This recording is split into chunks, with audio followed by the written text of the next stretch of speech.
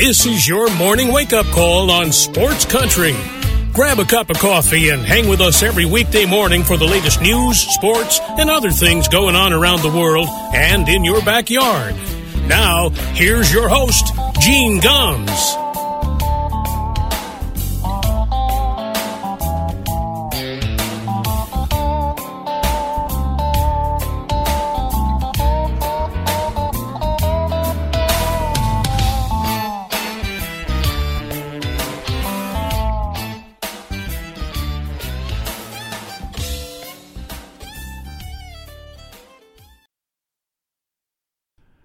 Well, good morning, everybody.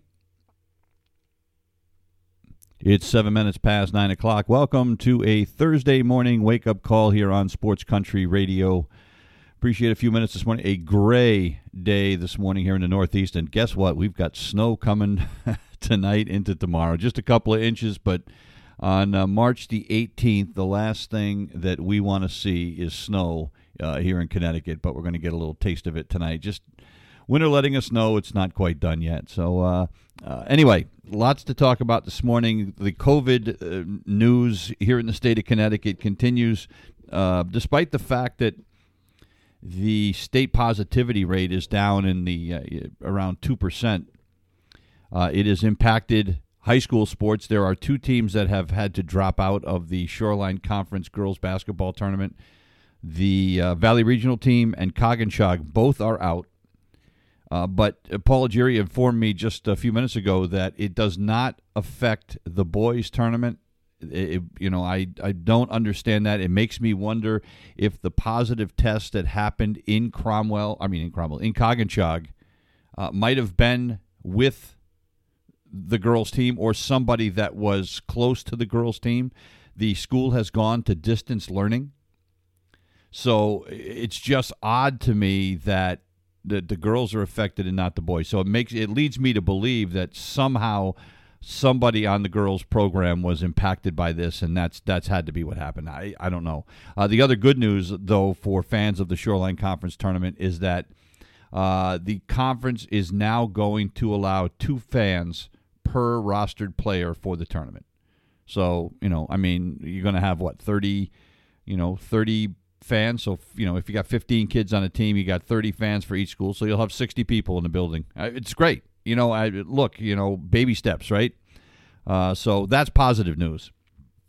The Shoreline Conference boys regular season wraps up tonight. We'll have a game for you here coming up at 5:30 tonight. We'll have the Coggins boys at the Cromwell boys, and I'm sure that's going to be the talk of the gym of what went on with the girls program. But Cromwell right now the number 2 seed in the Shoreline Conference tournament, so we will follow them along. Xavier High School also the number 2 seed in their tournament, but boy, I'll tell you what, a great finish by the Xavier boys. They finished 10-2 in the regular season. They're the number 2 seed. The number 3 seed, Notre Dame of West Haven, who beat Xavier twice and beat them pretty handily both times. It's one of those things where you look at the seeding and you go, this makes zero sense. I know they did it based on record, but Notre Dame of West Haven will be Xavier's second-round opponent in that tournament. And good luck. Because I'm telling you, that Notre Dame West Haven team, very, very athletic. So anyway, that's the news out of high schools here locally. And, of course, it's still affecting college basketball. UConn down another coach. Shea Ralph, one of the assistants for Gino Auriemma, has left San Antonio. She said she did it out of, abundance of caution. Boy, how many times have we heard that phrase in the last year? An abundance of caution. Why? She had a family member who has tested positive for COVID-19. It happened earlier that day, earlier yesterday. So as soon as she found out, she left. Now, the family member that tested positive is not in San Antonio with the UConn team. Shea Ralph has tested negative twice since getting there. They began daily testing in preparation for the tournament on March 9th. So she's tested negative since that began. She tested twice more negative since UConn got to San Antonio on Tuesday. But she's left. And I guess abundance of caution. I mean, you could almost make the case too much caution. I mean, she's tested positive continually since March 9th. So for the last 9 days, she's tested negative. And now she's decided to leave. And look, you have to do it. I mean, I get it. With Gino already out, they cannot afford to have this suddenly, run rampant through the team, and all of a sudden, then, next thing we know, UConn's out of the tournament. So it's now down to Chris Daly and Jamel Elliott. Look, here's the deal. You could have no coach for this team. They could send me down there, and that UConn team is going to win its first 2 games. They're playing High Point in round number 1. And again, no disrespect to High Point. They had a nice season, but, UConn is not losing to High Point, which, by the way, is in North Carolina. You are not losing to High Point. I don't care who coaches the team. You could have, one of my daughters coach the team who know nothing about basketball, and I guarantee you they would win that game. Just turn them loose, and they'll be fine. All you got to do is manage, the fouls. Paige Beckers and Kristen Williams and Olivia Nelson-Adota are going to make sure they don't lose that game. It doesn't matter. Later in the tournament, it'll make a difference, and hopefully Gino Auriemma is going to be able to get back there. They say he's potentially eligible to return on March the 24th after his 10 days of quarantine at home. So let's hope that's the case. But another one bites the dust as Shea Ralph is going to be home. And there's no word, by the way, whether she's going to be able to return either. My guess is that she goes home. She has to isolate for 10 days. So if she left yesterday, the earliest she would probably be able to return would be like the 28th. By then you're into the Elite Eight. Maybe she comes back for that. I don't know. But, welcome to the pandemic. And by the way, the other news about the coronavirus, and this is one of the things that we've talked about and we've been worried about, is everybody opening up. Well, all of a sudden, the number of cases across the country, they're not going up, but they're not going down the way they were. We have reached a plateau, and the concern is that if we don't stay diligent, we're going to have another spike. And as Dr. Anthony Fauci is, and God, look, I love the guy. How many of us are sick of seeing him on television? I mean, and there's nothing against him, but, all the time. But one of the things he pointed out this morning is, look, this is what happened in Europe. Things started going down. Everybody went whew, and relaxed, and then all of a sudden things spiked again. So, and he said, look, we're a couple of weeks behind Europe. So we're in a situation where if we mirror what happens there, we could end up with another spike, despite. And now, with the vaccines here, it might be mitigated a little bit because when that happened in Europe, they didn't have the vaccine rolling out as quickly as it is here. So, maybe it'll be different, but we have to stay diligent. I mean, and again, how many more examples do we need to see before we realize that we have to, and I don't care what happens, what the governor says. In Texas or Mississippi or Alabama or anywhere else. Taped a podcast last night, The Boys of Summer, that we do on a periodic basis. Matter of fact, that'll be on this afternoon here on Sports Country at 4 o'clock this afternoon prior to the start of the 5:30 game. And we talked about what's going on in Texas and what the governor has done and what the owner of the Texas Rangers has done, allowing a full house for opening day. It makes zero sense. And what was interesting is Eric Braun, who's on the podcast with me, said Dallas is a different animal. He lives in Houston, and he said, it's funny. Everybody in Houston will tell you like Dallas is like the Dallas area is like a different country, and they do things different in Dallas. And well, that's Arlington is right near Dallas, and it's part of the Dallas metro area, and so anyway, we just have to be careful, and Gino Auriemma and Shea Ralph, if that, if you're in the state of Connecticut, if that doesn't give you pause, and what's happening with the high schools here, if that doesn't give you pause, then I don't know what else. That means nothing is going to convince you. Other UConn news, Paige Beckers was named to the Associated Press All-American team. No surprise there. She got 28 first-place votes from the poll, from the panel of 30 people that voted for it. She becomes just the third freshman to ever make the AP All-American team. Courtney Paris, who played at Oklahoma, and former UConn great Maya Moore are the only other two freshmen that have ever been named an AP All-American as a freshman. It's amazing. And, she deserved it. 19 points, or almost 20 points, 19.7 points, 6 assists, 54% from the field, 47% from three-point range. It's crazy what she's done this year, and she's only a freshman. And the other players on the first team, Dana Evans of Louisville, Aaliyah Boston of South Carolina, Ryan Howard from Kentucky, and Nalissa Smith from Baylor. I mean, that's pretty good company. Aaliyah Boston, I love her. Plays at South Carolina. She averaged like 14 points, 12 rebounds a game. She's a beast, absolute beast. And if you're wondering about other UConn players, nobody made the second or third team. Kristen Williams and Olivia Nelson-Ododo were both named honorable mention. You could make a case that Kristen Williams deserved to be second or third team, but whatever. Other UConn news, and this is great news. R.J. Cole is going to practice with the men's team today. Of course, if you remember, during the Big East tournament, he hit his head on the floor, opened up a gash over his left eye, and didn't play the last 4.5 minutes of the game. A tough loss against Creighton, and you could make the case that if he plays that last 4.5 minutes, they win that game. But be that as it may, he's been out with a concussion since then. He has been cleared to practice today, and after practice, he'll be evaluated by the medical staff at UConn.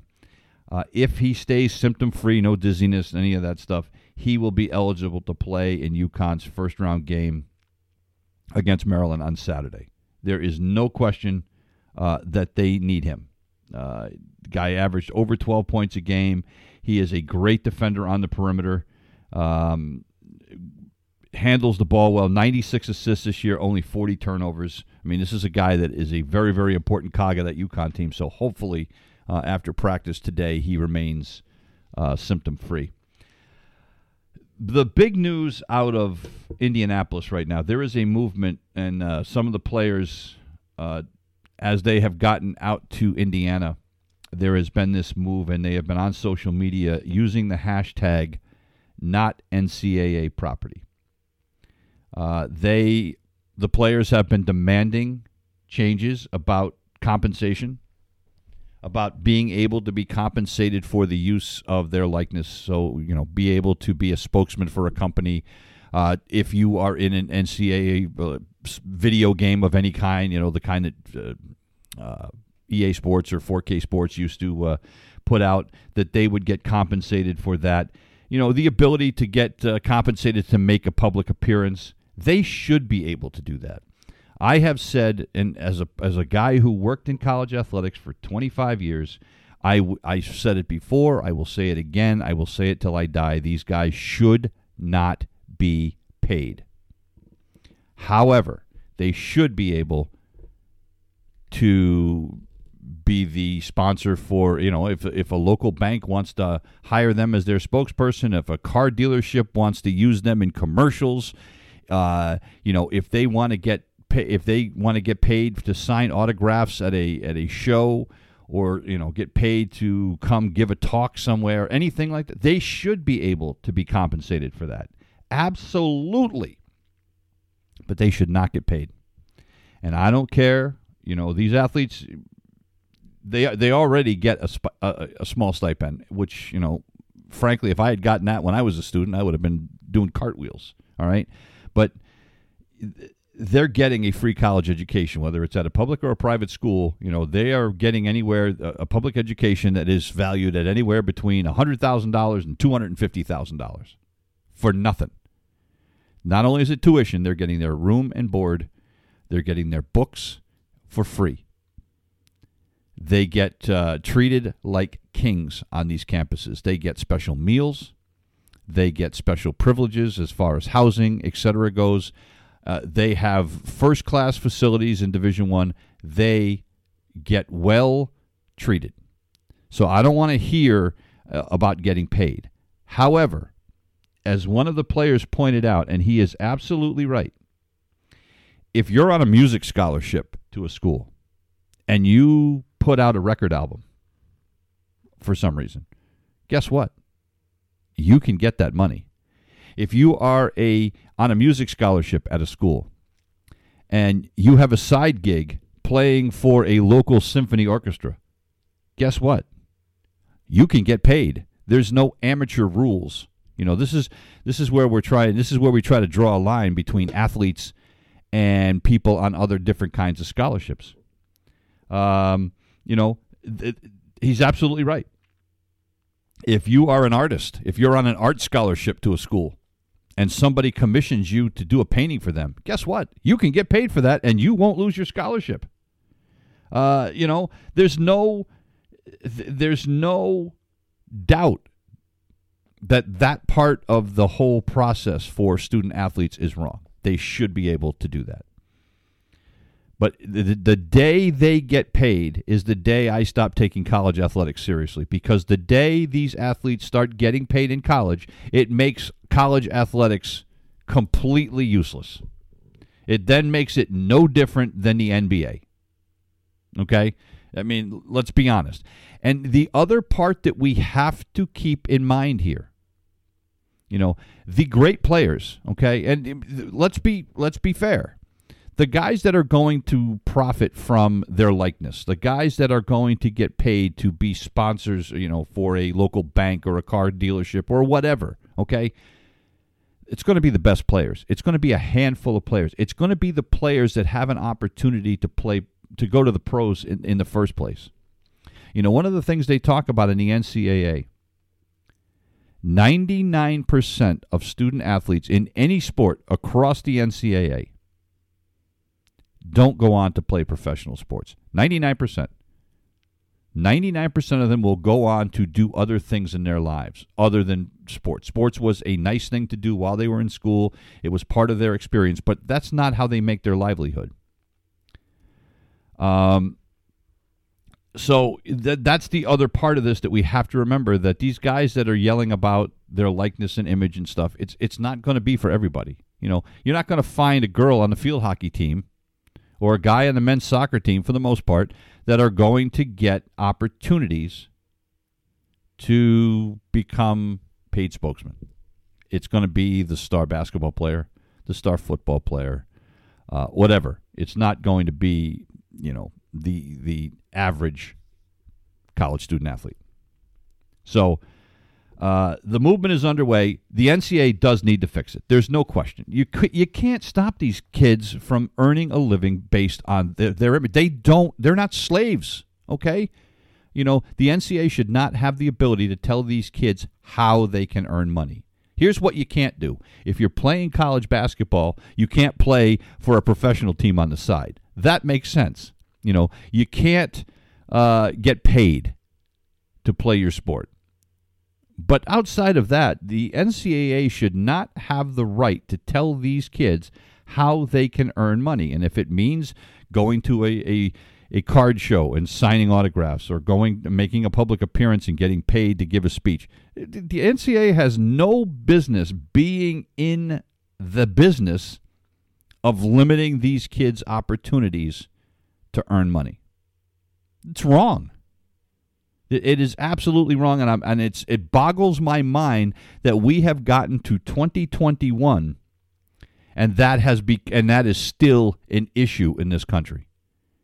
And it isn't until the states started taking it up. The federal government's talked about it, but now individual states are taking up the issue, and some of them have already passed legislation that's to take place in the next couple of years. It wasn't until that happened where the NCAA said, okay, I guess we better get on top of this. I mean, they are so far behind the times that it's not even funny. And it's just, it just shows you that the NCAA leadership is just atrocious. Atrocious. We got a break coming up here in a couple of minutes. Last night, the Celtics played again, and I'm telling you what, I talked about it. It's not Brad Stevens' fault, and I'll continue to say that. They need to do something about this roster. They lost again last night. They lose to a very bad Cleveland Cavaliers team.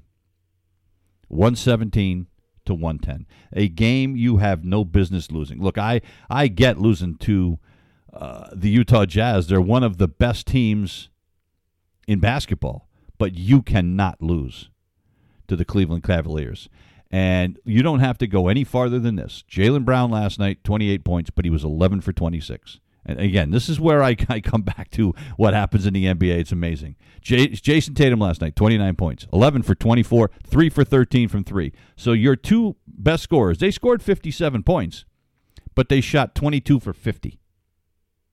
And they were 5 of 23 from three-point range. And yet they just keep firing it up. Daniel Tice took one shot last night. And somebody please tell me why Samuel Ojeleye is starting.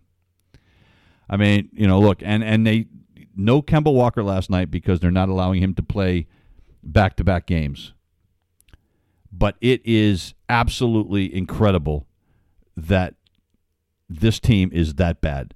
Danny Ainge has got to get off his hands, and he has got to do something to help this roster out.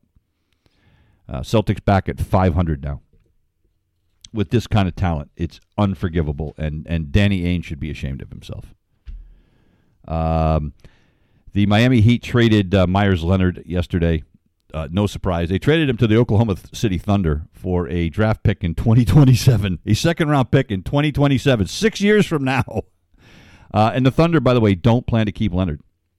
Leonard has been suspended since his anti-Semitic remark during a live stream of a video game, and so he is no longer going to be in Miami. That is not a shock. You knew they had to do that. So it's a 2020 pick they get from Oklahoma, along with Trevor Ariza, a 35-year-old who is now playing for like his 10th team in 17 years.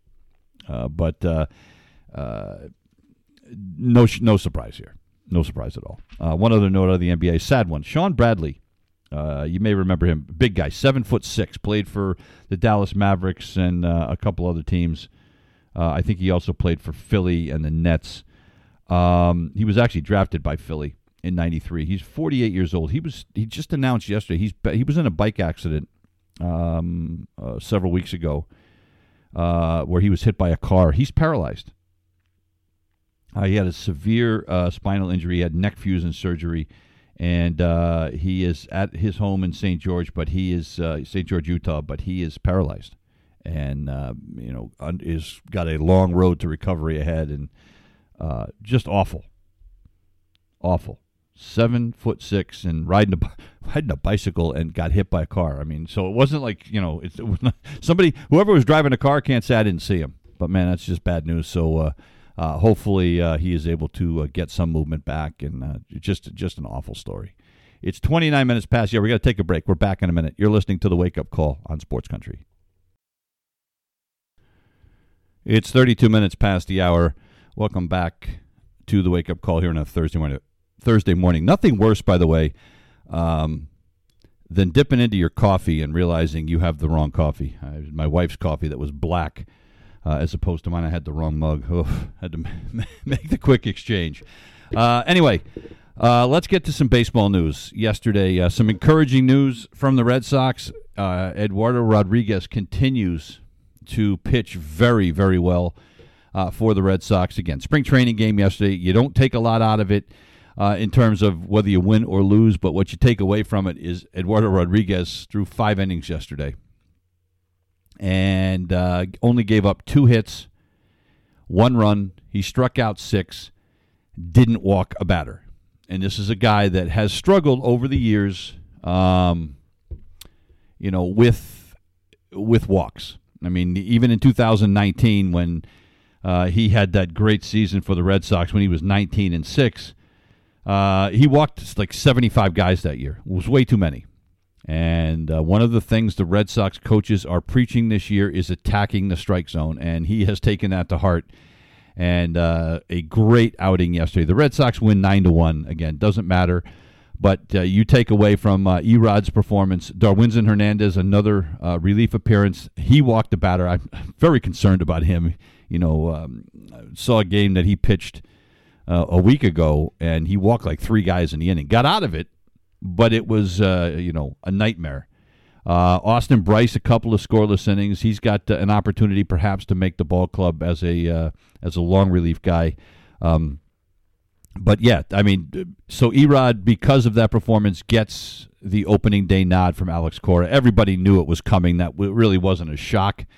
But Cora said he had actually decided a week or two ago, but he was waiting. He wanted to make sure. He said, "Look, you got to make sure he's healthy enough." He says, it's not fair to tell him that he's going to be the opening day starter, and then all of a sudden he can't go 4 innings in a spring training game. He has bounced back from that myocarditis that kept him out from last season. It seems very well. Other good signs from yesterday: Bobby Dahlbeck with another home run, his 5th home run of the spring. So you love to see that. The guy that they're going to hand the first base job to this year continues to absolutely rake. And the other good thing is that he's trying to cut the strikeouts down a little bit, and I hope it works. But he hit a grand slam yesterday off of Matt Shoemaker. Rafi Devers hit his 3rd home run of the spring. Another good sign is his bat's starting to heat up. I mean, he had 2 hits yesterday. He's still only hitting 200 this spring, but it got off to a slow start. Other good signs: Xander Bogaerts made his first appearance at shortstop yesterday. Thank God, coming back from that sore shoulder. So he played short yesterday. Went 1 for 3 at the plate. J.D. Martinez with a hit and a run batted in. So a lot of good signs out of Red Sox camp yesterday. Look, I don't know what to make of this Red Sox team. I really don't. I want to say that they're going to be competitive. I want to say that they're going to make the playoffs. But there's too many unknowns, and the biggest one is how this pitching staff is going to perform. If Erod does this all year, if Nate Eovaldi can stay healthy and get them into the 6th inning every time out, if Martin Perez continues to pitch the way he has this spring, if Nick Pivetta, but if you'll notice, everything I'm saying is if. We know that Chris Sale's probably going to have an opportunity to come back in July, but we really can't count on him. So, there's a lot of ifs. We talked about our predictions for the Major League Baseball season on the Boys of Summer podcast. It will be on today at 4 o'clock. I'm going to go over them more tomorrow, but I don't know if the Red Sox make the playoffs this year. I am pessimistic. Let's put it that way. If they do, it'll be as a second wild card, but I just don't know. I think they have enough to beat the Rays. I really do. That Toronto team worries me because offensively they're loaded, but they're kind of like where the Red Sox are in that, they can score runs, but will they have enough pitching? So we'll see. A team that appears to have a ton of pitching right now, the New York Yankees. They got a great start from Jordan Montgomery again yesterday. Jordan Montgomery, in his 4 appearances this spring, has pitched to an ERA of 0.90. Yesterday, 5 no-hit innings. Struck out 4, walked 1. Matter of fact, there was only 1 run scored in this game. The Yankees and the Blue Jays, 2 teams with a lot of offense. The final score was Yankees 1, Blue Jays nothing, and the run scored like on a little bleeder in the infield. That was it. That was, so. But if you're a Yankee fan, you're thrilled. Corey Kluber seems like he's back. Garrett Cole is doing his thing. This Yankee team, look, Jordan Montgomery is a guy they didn't even think was going to be part of the rotation. He is making his case where he might have to be. He pitched to a 5.90 ERA last year, but as I have said to everyone, last year means bupkis. I think last year was an aberration for everybody. So Jordan Montgomery is making decisions very difficult for the Yankees front office. Another team that seems to be loaded with pitching, well, not that it's necessarily a surprise, but think about this. Noah Syndergaard's out, after the surgery. Jacob deGrom is one of the best pitchers in baseball. They've got Carlos Carrasco that they got from the Indians. Now he's dealing with an arm injury right now, but they've got Marcus Stroman. I mean, they've got a loaded rotation. Well, now they're trying to figure out who their number 5 starter is going to be. Well, Joey Lucchesi just threw his hat into the ring. He pitched 3 scoreless innings yesterday. No runs. He struck out 4, walked a couple of guys. It's the first time that he has started in spring training this year. But he threw as a reliever and threw 2 scoreless innings as a reliever. But he threw 42 pitches in 3 innings yesterday. Very efficient, and he is competing for the 5th spot, along with Jordan Yamamoto and David Peterson. David Peterson is probably going to be the guy. I mean, Peterson went 6-2 as a rookie last year with a 3.44 ERA. So you would think that he's going to be the number 5 guy, but Jordan Yamamoto, the kid that they got from Miami let him go. Yamamoto's been great. He's pitched in 3 games. He's thrown like 9 innings, and he's got an ERA of 1. So the Mets are loaded, absolutely loaded. And it seems like Edwin Diaz is over his problem in the bullpen. I think the Mets are going to win the National League East. We'll talk more about that tomorrow, but I think they are going to win the East. I think they're going to be better than Atlanta. I think they're going to be better than Philly, and they're going to be better than Washington. I think Miami was an outlier last year. I think that shortened season really helped them out. Although Sandy Alcantara pitched yesterday for Miami against the Mets and threw 5 scoreless innings. He's the real deal. And Sisto Sanchez seems to be the real deal. So they've obviously got a couple of pitchers that are going to keep them in games, and they've got some interesting young pitchers, but I still think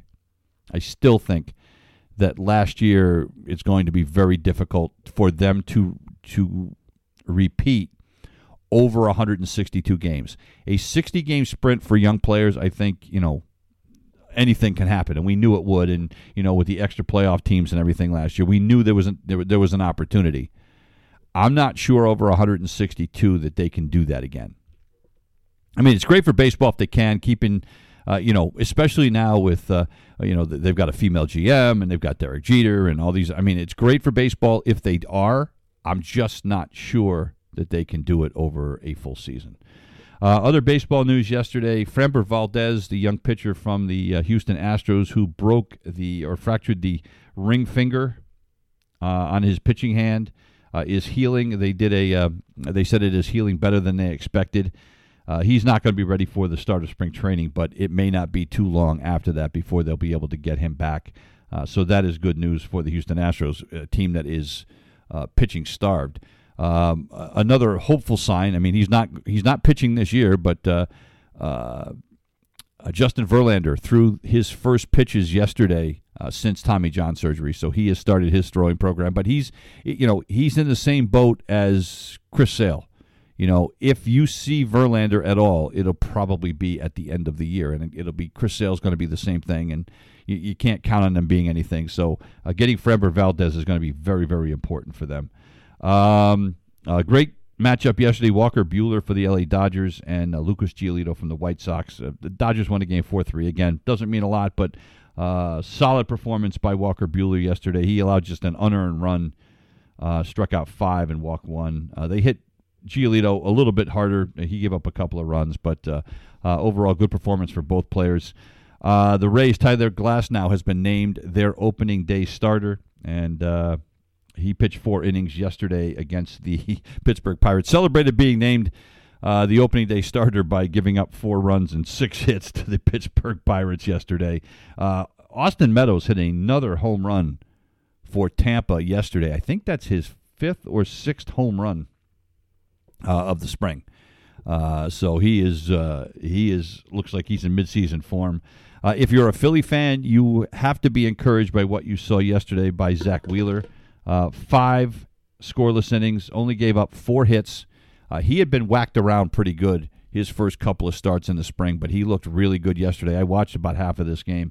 The other guy, and this is, talk about a mixed bag if you're a Philly fan, Odubel Herrera, who did not play last year because of the whole domestic violence issue, was reinstated and hitting the ball very, very well this spring. He hit his third home run of the spring yesterday, and looks like he could be a big part of that team this year. But, I don't know how that's going to go over in Philly. I mean, everybody deserves a second chance, but, the stuff that I see on social media, that's going to be tough sledding, I think, for Odubel Herrera. But like anything, I guess if you have enough success, fans will forgive just about anything.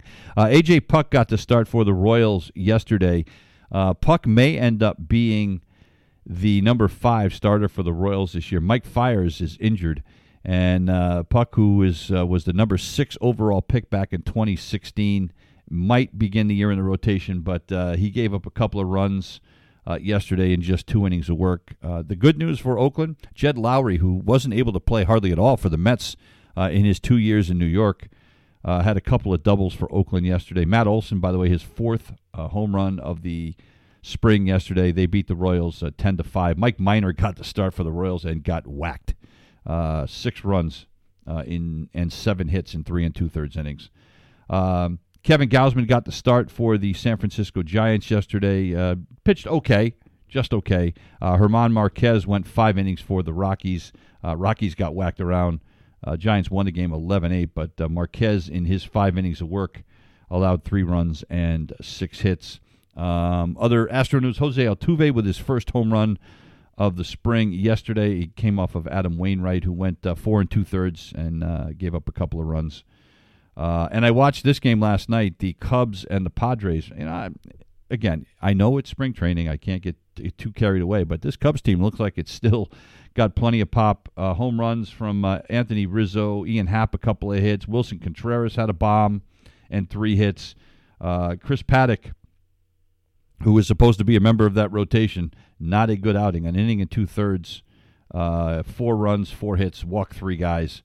The only bright spot yesterday, I guess, for the Padres, Tommy Pham, who was coming back from that stabbing injury with 3 hits for the San Diego Padres yesterday.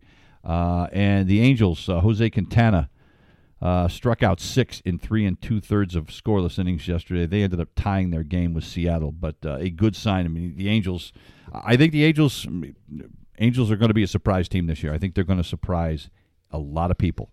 Matter of fact, I've got them winning the American League West. I'm probably nuts, but I think the Angels are going to have a great year this year. I think they've made some sneaky moves.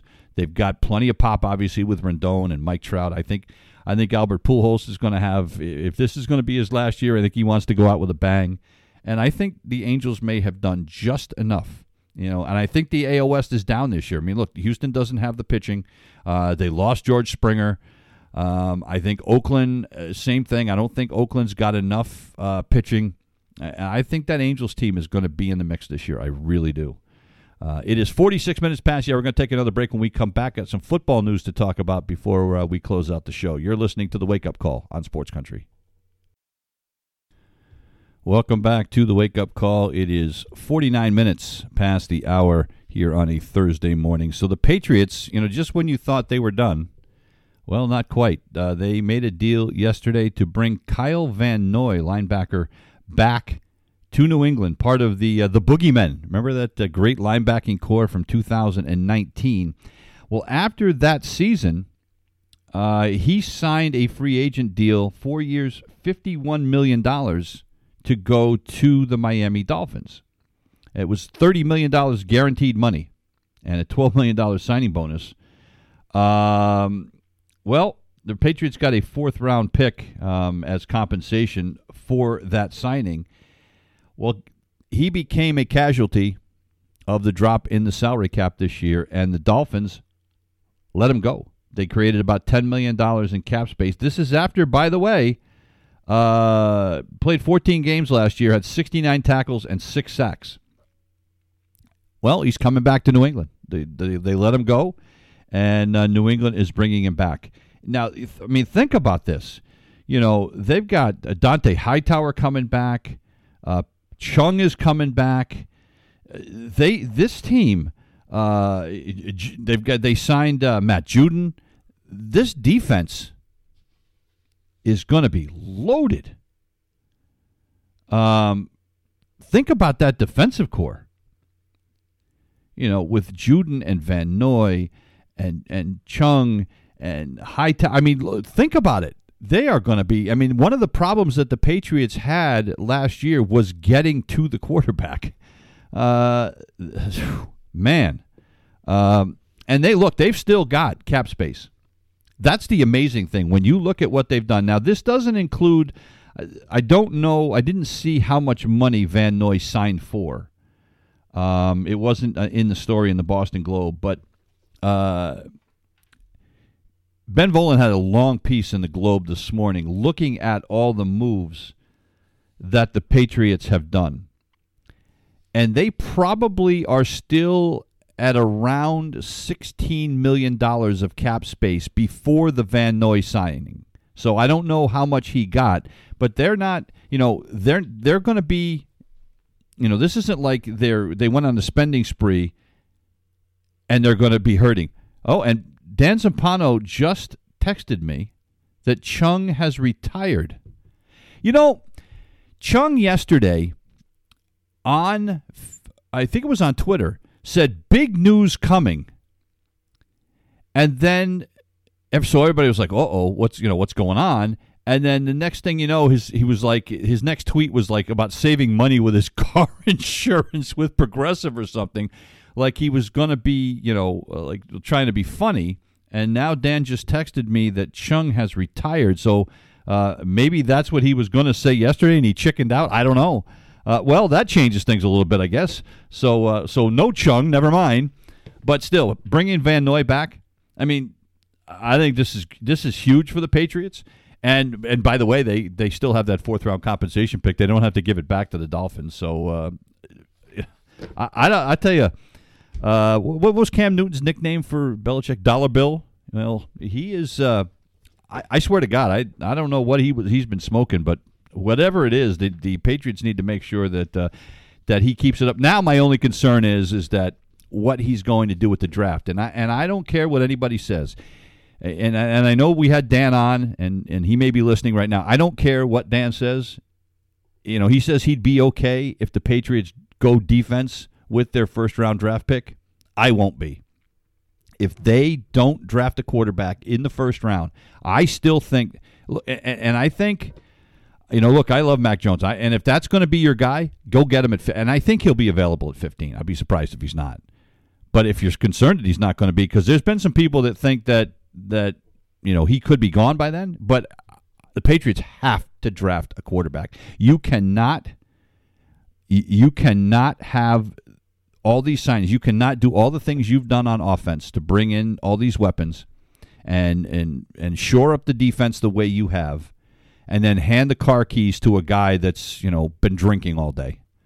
And I know and I don't mean that Cam Newton's a drunk, but Cam Newton is a guy that should be driving a Yugo, not a Lexus, and at this point in his career. And I hope he makes me eat my words, but nothing I saw last year would lead me to believe that he is going to be any better this year than he was last year. I know he'll have more weapons, so I got to give him the benefit of the doubt. But even if he does play better than he did last year, and by the way, there's nowhere to go but up, even if he does that, he is not the long-term solution, and they need to get a long-term solution in there ASAP.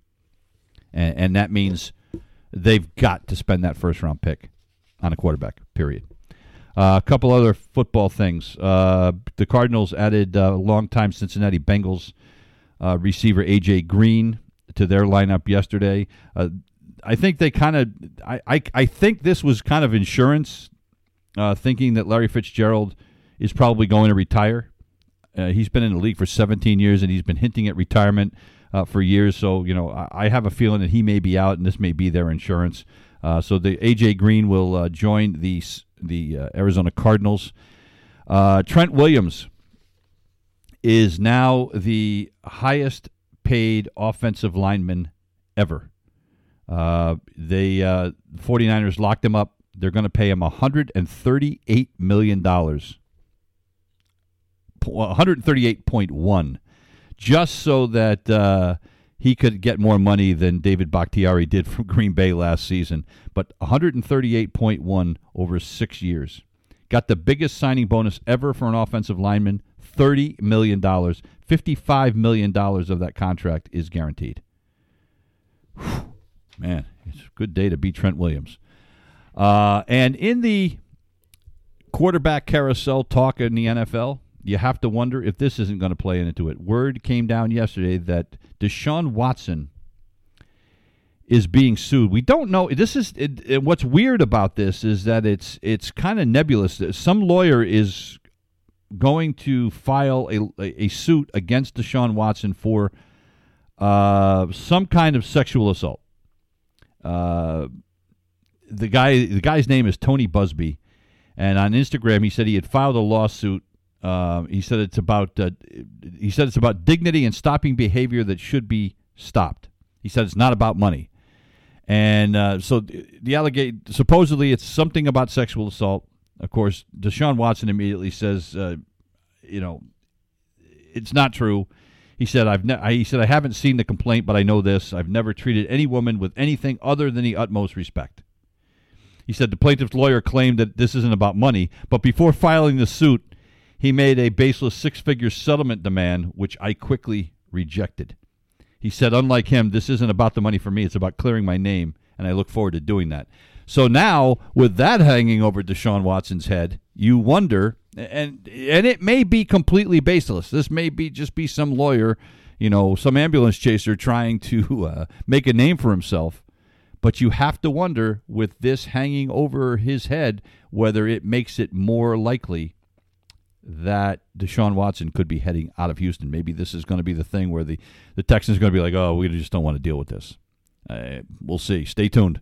That's going to do it for us here this morning. We'll be back tomorrow with another edition of the Wake Up Call. Don't forget, coming up 5:30, we've got Coggins boys against Cromwell, the final regular season Shoreline Conference game before the tournament starts next week. Hope you can join us for that. We leave you this morning with some music from the late Ray Charles and Billy Joel. Baby Grand. Have a great day. We'll see you tomorrow. You've been listening to the Wake Up Call on Sports Country.